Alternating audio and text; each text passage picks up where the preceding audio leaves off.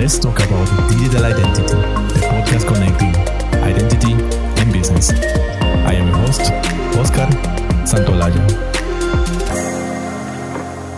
Hello and welcome to a new episode of Let's Talk About Digital Identity in this new year, 2022. And we have, after some time, again, our friends of the Open Identity Exchange.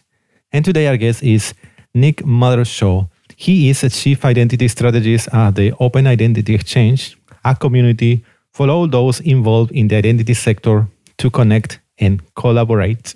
Nick has expert knowledge of identity and fraud techniques, solutions and standards across a wide variety of different sectors and jurisdictions. Nick was previously Director of Identity and Fraud at Experian, where he was responsible for the development of Experian's fraud and identity solutions for both the public and private sectors. Nick led Experian's development, launch, and operation of a full identity as a service solution, which was the first live example of a digital identity being seamlessly interoperable across public and private sector. Hello, Nick. Hello, Oscar. Hello. Welcome. It's great having you, Nick. It's brilliant to be here, and Happy New Year to you and all your listeners. Very exciting to be at the start of 2022, which I think is going to be an amazing and transformational year for digital identity. So I think this is a really timely conversation. Yeah, and I know you have new things to tell us. So Nick, let's talk about digital identity. I'd like to start hearing a bit more about yourself. So please tell us about your journey to the world of digital identity.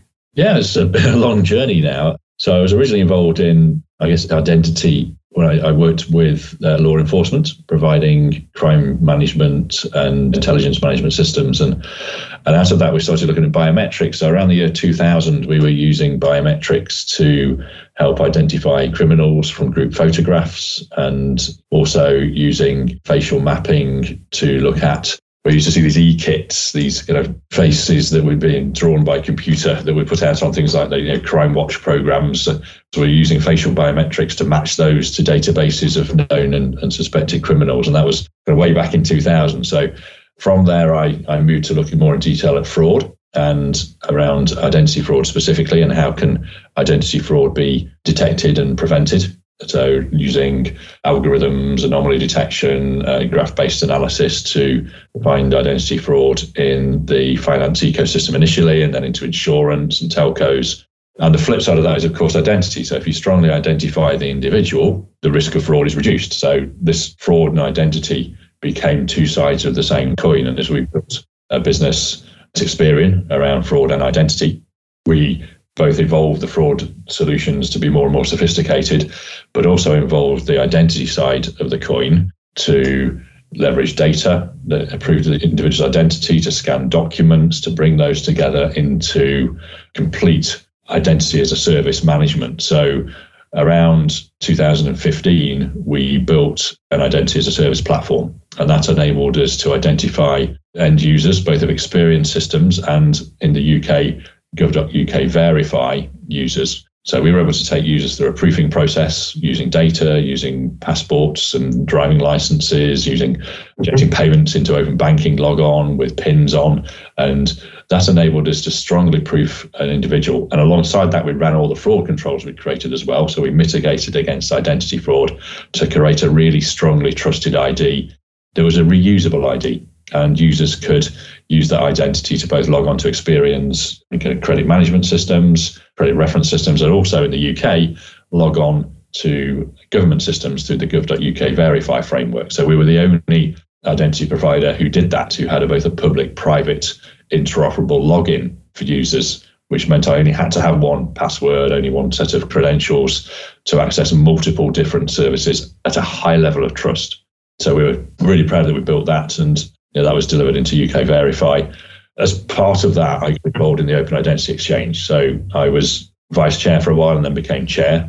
And then just over 2 years ago now, I decided I wanted to spend all of my time driving forward this vision of digital identity so that we could all have a digital ID that is trusted, that is accepted ubiquitously, and our lives, our digital lives, are made so much easier because our trusted information is available, it's controlled by us, and is shareable by us to those who need to understand who we are and what we're eligible to do for different use cases, different services all over the world.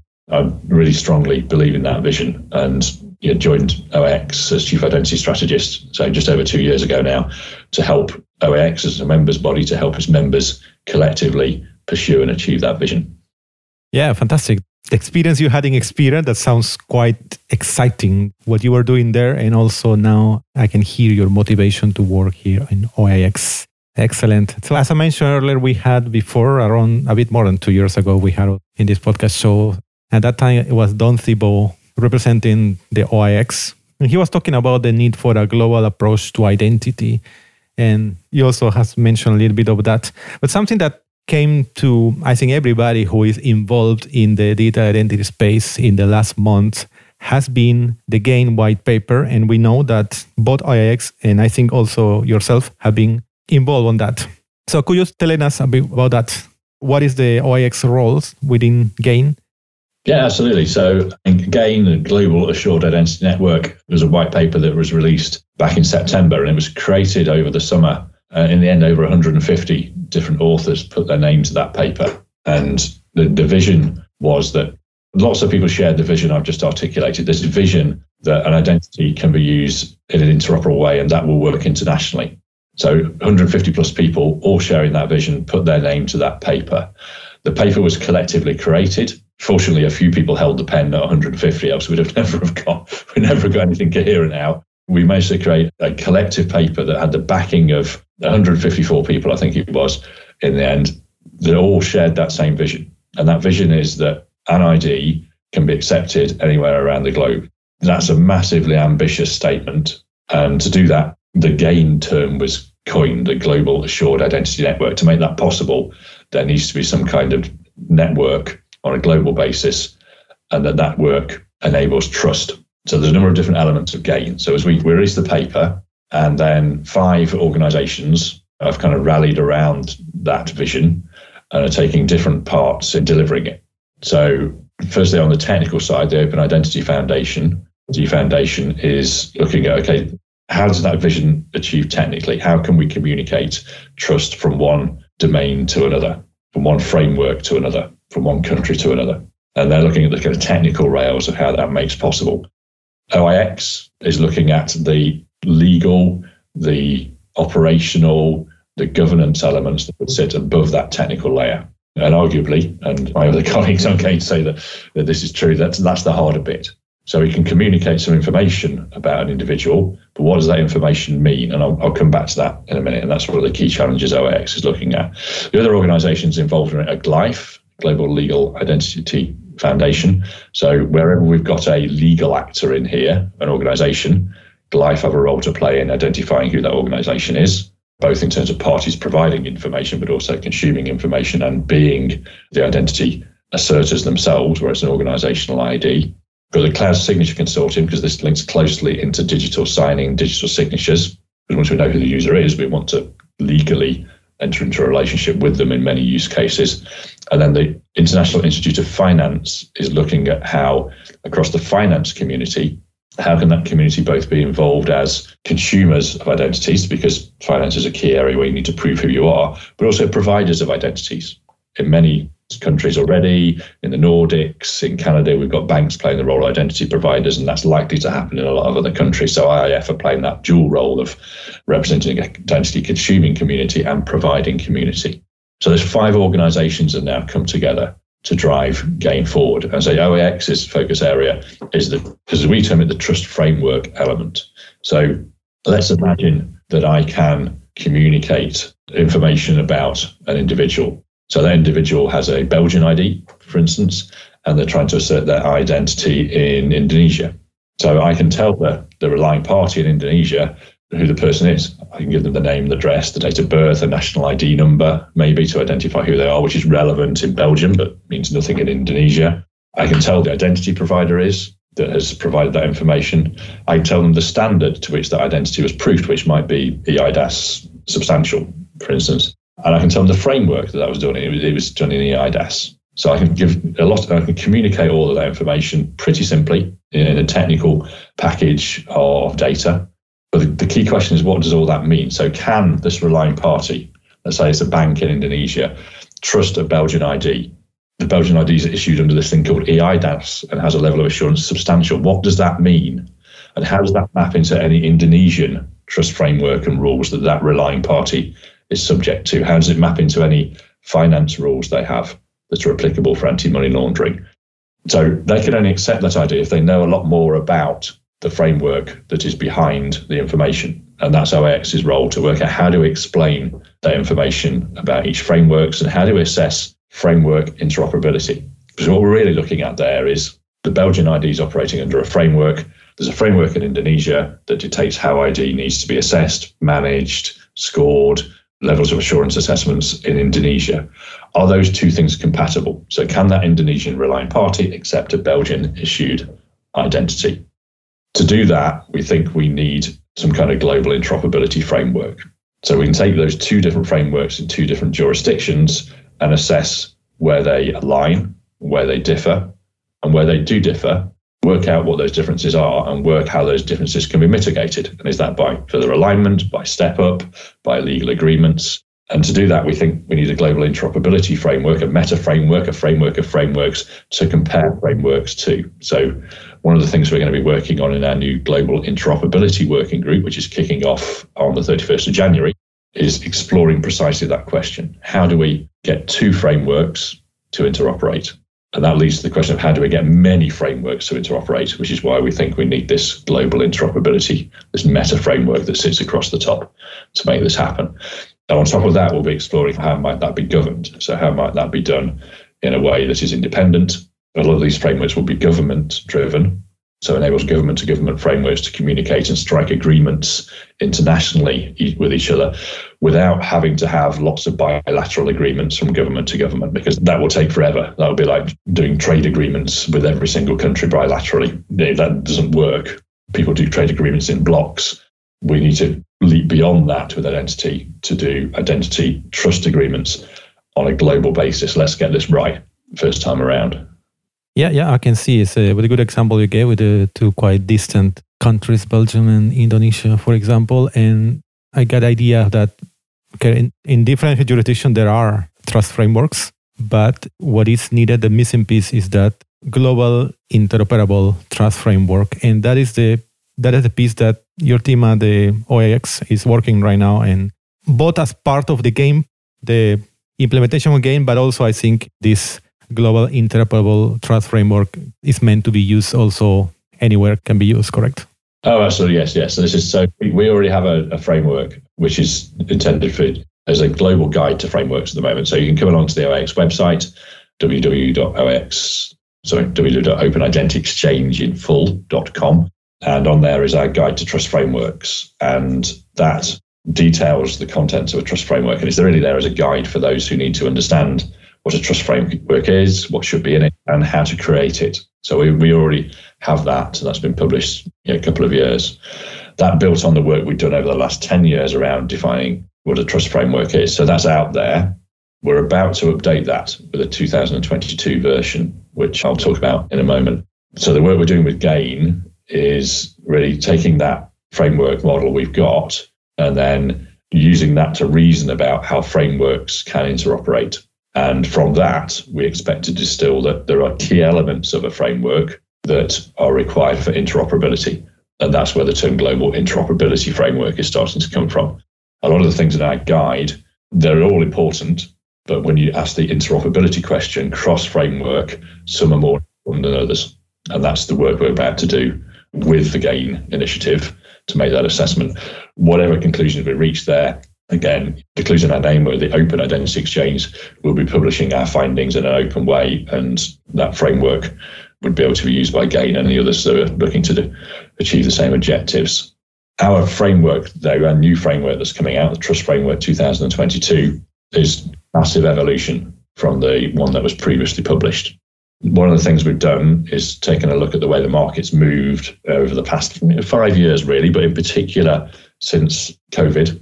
And that has emphasized the need for user-centric identity. We've seen a lot of self-sovereign based identities, verifiable credentials being used now to communicate the COVID certificates. We've seen the emergence of mobile driving licenses as a particular credential, a digitized credential that can be gained by the user and put in a wallet and shared with others.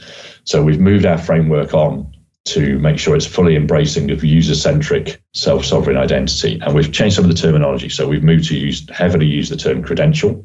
So we talk about digitized credentials and derived credentials, that the digital identity, which could be a wallet, helps the user manage, gather and manage those credentials and share them with others. So we're kind of taking a bit of a shift in our positioning and philosophy, but we are remaining technology agnostic in that shift that we've made.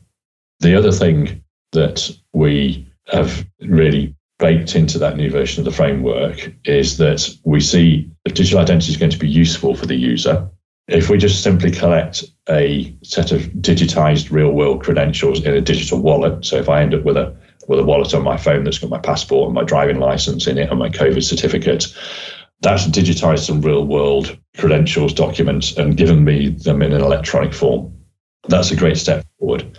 But what the digital identity needs to do is really help the user in that process of both gathering that information and, more importantly, collating it to present to relying parties in a way that meets the rules of the relying party. So what you'll see in our new trust framework when it comes out is an emphasis on a digital identity being able to understand the rules of the relying parties, the organizations that need to consume identity and eligibility information, because we class something like COVID information as eligibility information. And the digital identity can take those rules and then work out, does the user have what they need to meet those rules? So if it's a question about, is the user COVID safe? What does COVID safe mean in this context? What is that question that's being asked? Because COVID safe, COVID secure, it means different things depending on who's asking the question. If it's a government wanting to let you into the country versus a bar wanting to admit you to have some drinks, it's a very different question, and everybody's rules are different. So the digital identity's got to help the user through that process. It's got to accept the request from the airline that's saying, well, if you're going to board me, you've got to be COVID safe. These are the rules. This is what I mean by COVID safe. I mean, you've got to have a vaccine, and the vaccine has got to be one of these types, and you've got to have had it a complete course of 2 vaccines, and it's got to have been done within the last 14 days. And I mean, you've got to have a test, and that test has got to be completed within the last 2 hours, and it's of this type, and it's from one of these certified providers. So all of those rules, complex rules, the digital identity needs to help the user through. It needs to be intelligent so that it can accept the request from the relying party. It can work out, well, yeah, the user's got the vaccine they need, that's great, but they haven't got the test that they need. So they need to go and get a test. So where can they go and get that test? It needs to help them through that process. It's got to be intelligent. So we started to hear us talking a lot about intelligent digital identity, and that is key and going to be key to digital identity being a success. What is that intelligence where it relies on the application or? So from the user's perspective, it needs to look to them as though it's simply their digital identity is doing this for them. Technically, where does that sit? There are a number of options. So if I've got a digital identity that's cloud-based or wallet-based, as part of the provision of that digital identity in the cloud or in the wallet, that intelligence can be built in.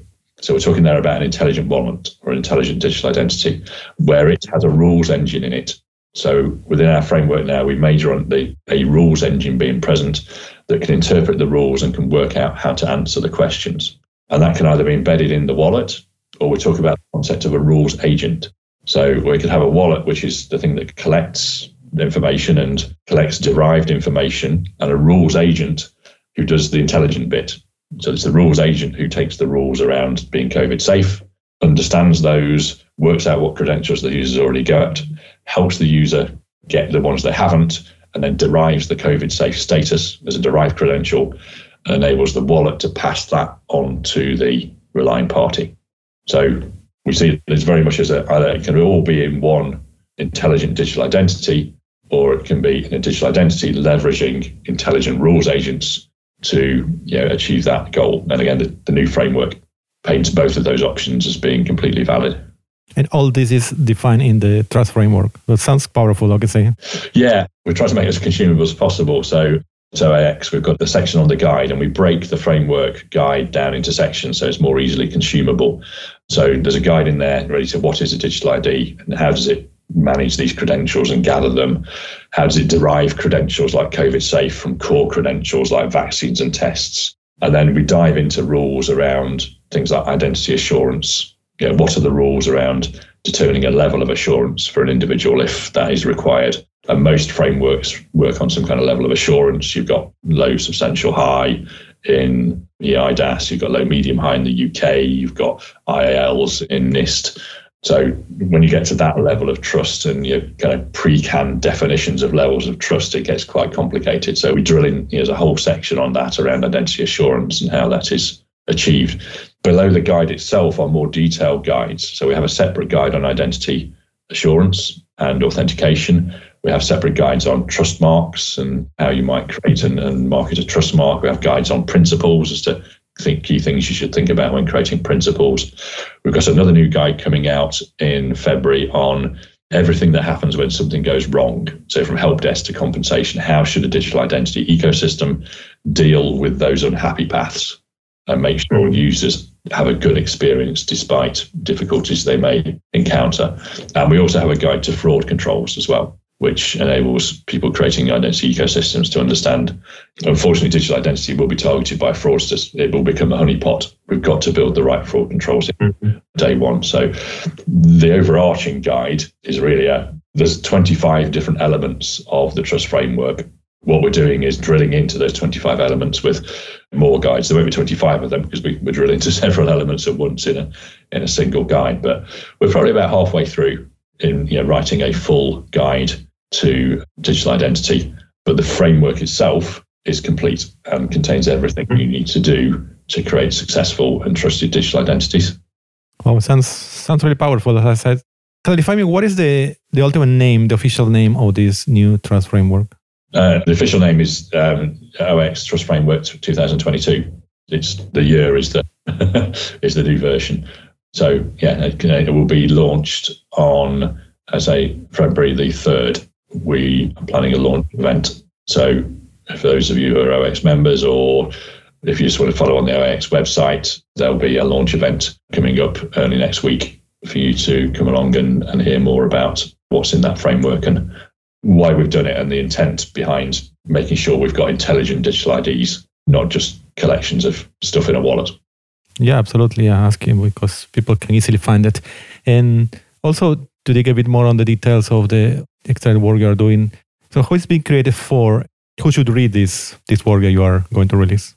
So it's aimed at multiple audiences, and we also distill out from it other information that is relevant to relying parties. So the overarching framework guide itself, if you were to want to write a framework from scratch, it contains everything you need to enable you to do that and to understand what needs to be in a trust framework.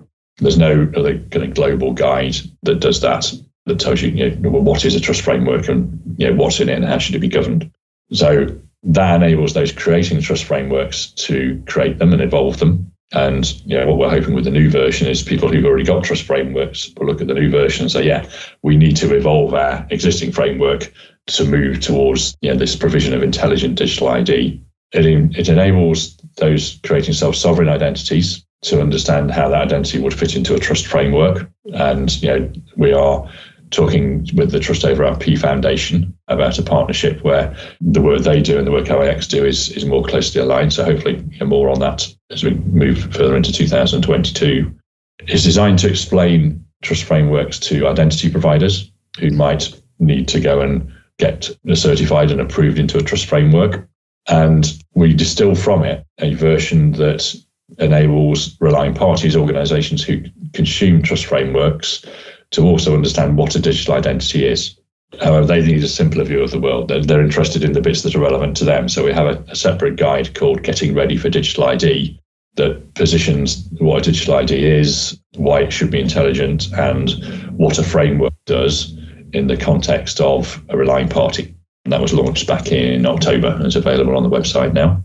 So it's designed at kind of the only readership it isn't designed for is end users really, but it's relevant to the rest of the ID ecosystem.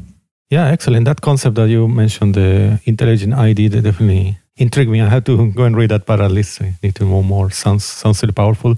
And what we're going to use it for now, and this has always been our vision, is going back to what we're doing on GAIN, and around global interoperability. So having written it, brought it up to date, republished it, it now gives us the framework to start assessing global interoperability. And there's already a section in it which talks about key elements for global interoperability.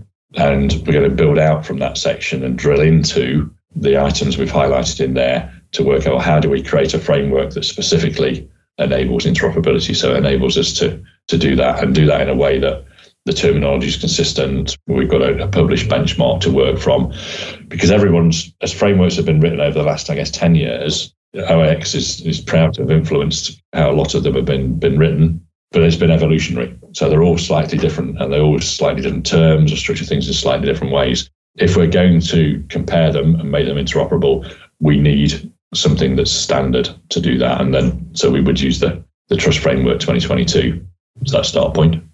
Yeah, makes a lot of sense. Anything else about this Trust Framework that you would like to share that we have not covered?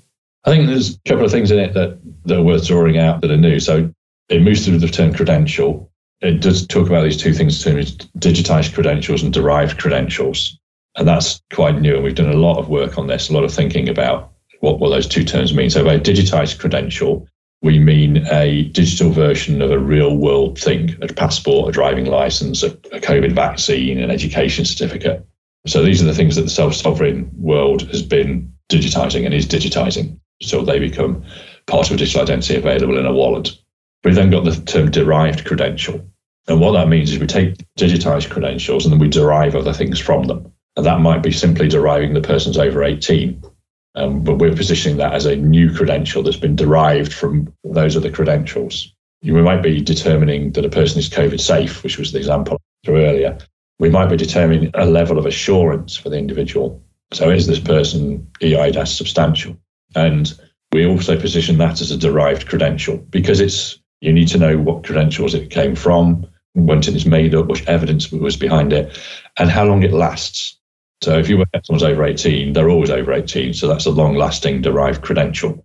If you work out someone's COVID safe, it probably lasts for a few weeks. Exactly. Yeah. If you work out a level of assurance, it probably lasts months or until something occurs that says it's unsafe. So we thought it was important to have this separate type of credential, the derived credential. And it's those derived credentials are often the things that the relying parties need. And if we're going to do data minimization, it's the derived credential that data minimizes the digitized credentials as they're passed on to the relying party. So this construct, digitized and derived credentials, is quite key. And the other thing to bring out that we've got is a new view on principles. So we've always had a user-centric view on principles in the framework. We talk about the 4 C's, are important for consumers, and we frame principles in terms that consumers would understand. And that's always been really useful, but it didn't map to more traditional principles that trust frameworks are built on. So we've now got that mapping. We've got a set of traditional principles like data minimization, privacy, security, and a set of user articulations of those principles around things like convenience, control, that enable a user view of the world and a ID ecosystem security, ethical view of the world to be mapped together to make sure actually those principles are fulfilling user needs. So that's an expanded section in the document that we've got at the moment. We've also done quite a lot of work on roles. So we recognised a separate role of identity proofing provider, which is a specialist form of rules agent, as we've created that in the trust framework. So all of that's in there and it is explained in the new framework.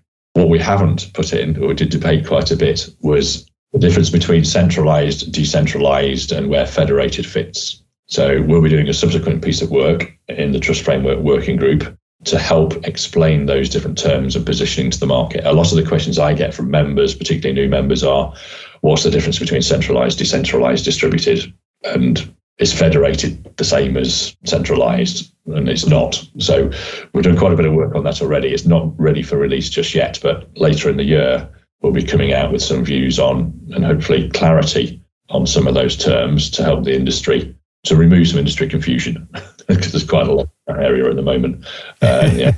Everything we do is member driven. So the need for clarity there is something our members are saying, can you please sort this out and tell us properly what does distributed versus decentralized means, are they the same thing or different? So that's something we're working on at the moment. So that's something to watch out for. And if you want to get involved in OIX, you can play a part in definition of those, as well as do the things we're working on around global interoperability. And we have a whole host of other working groups we're just kicking off or continuing into 2022.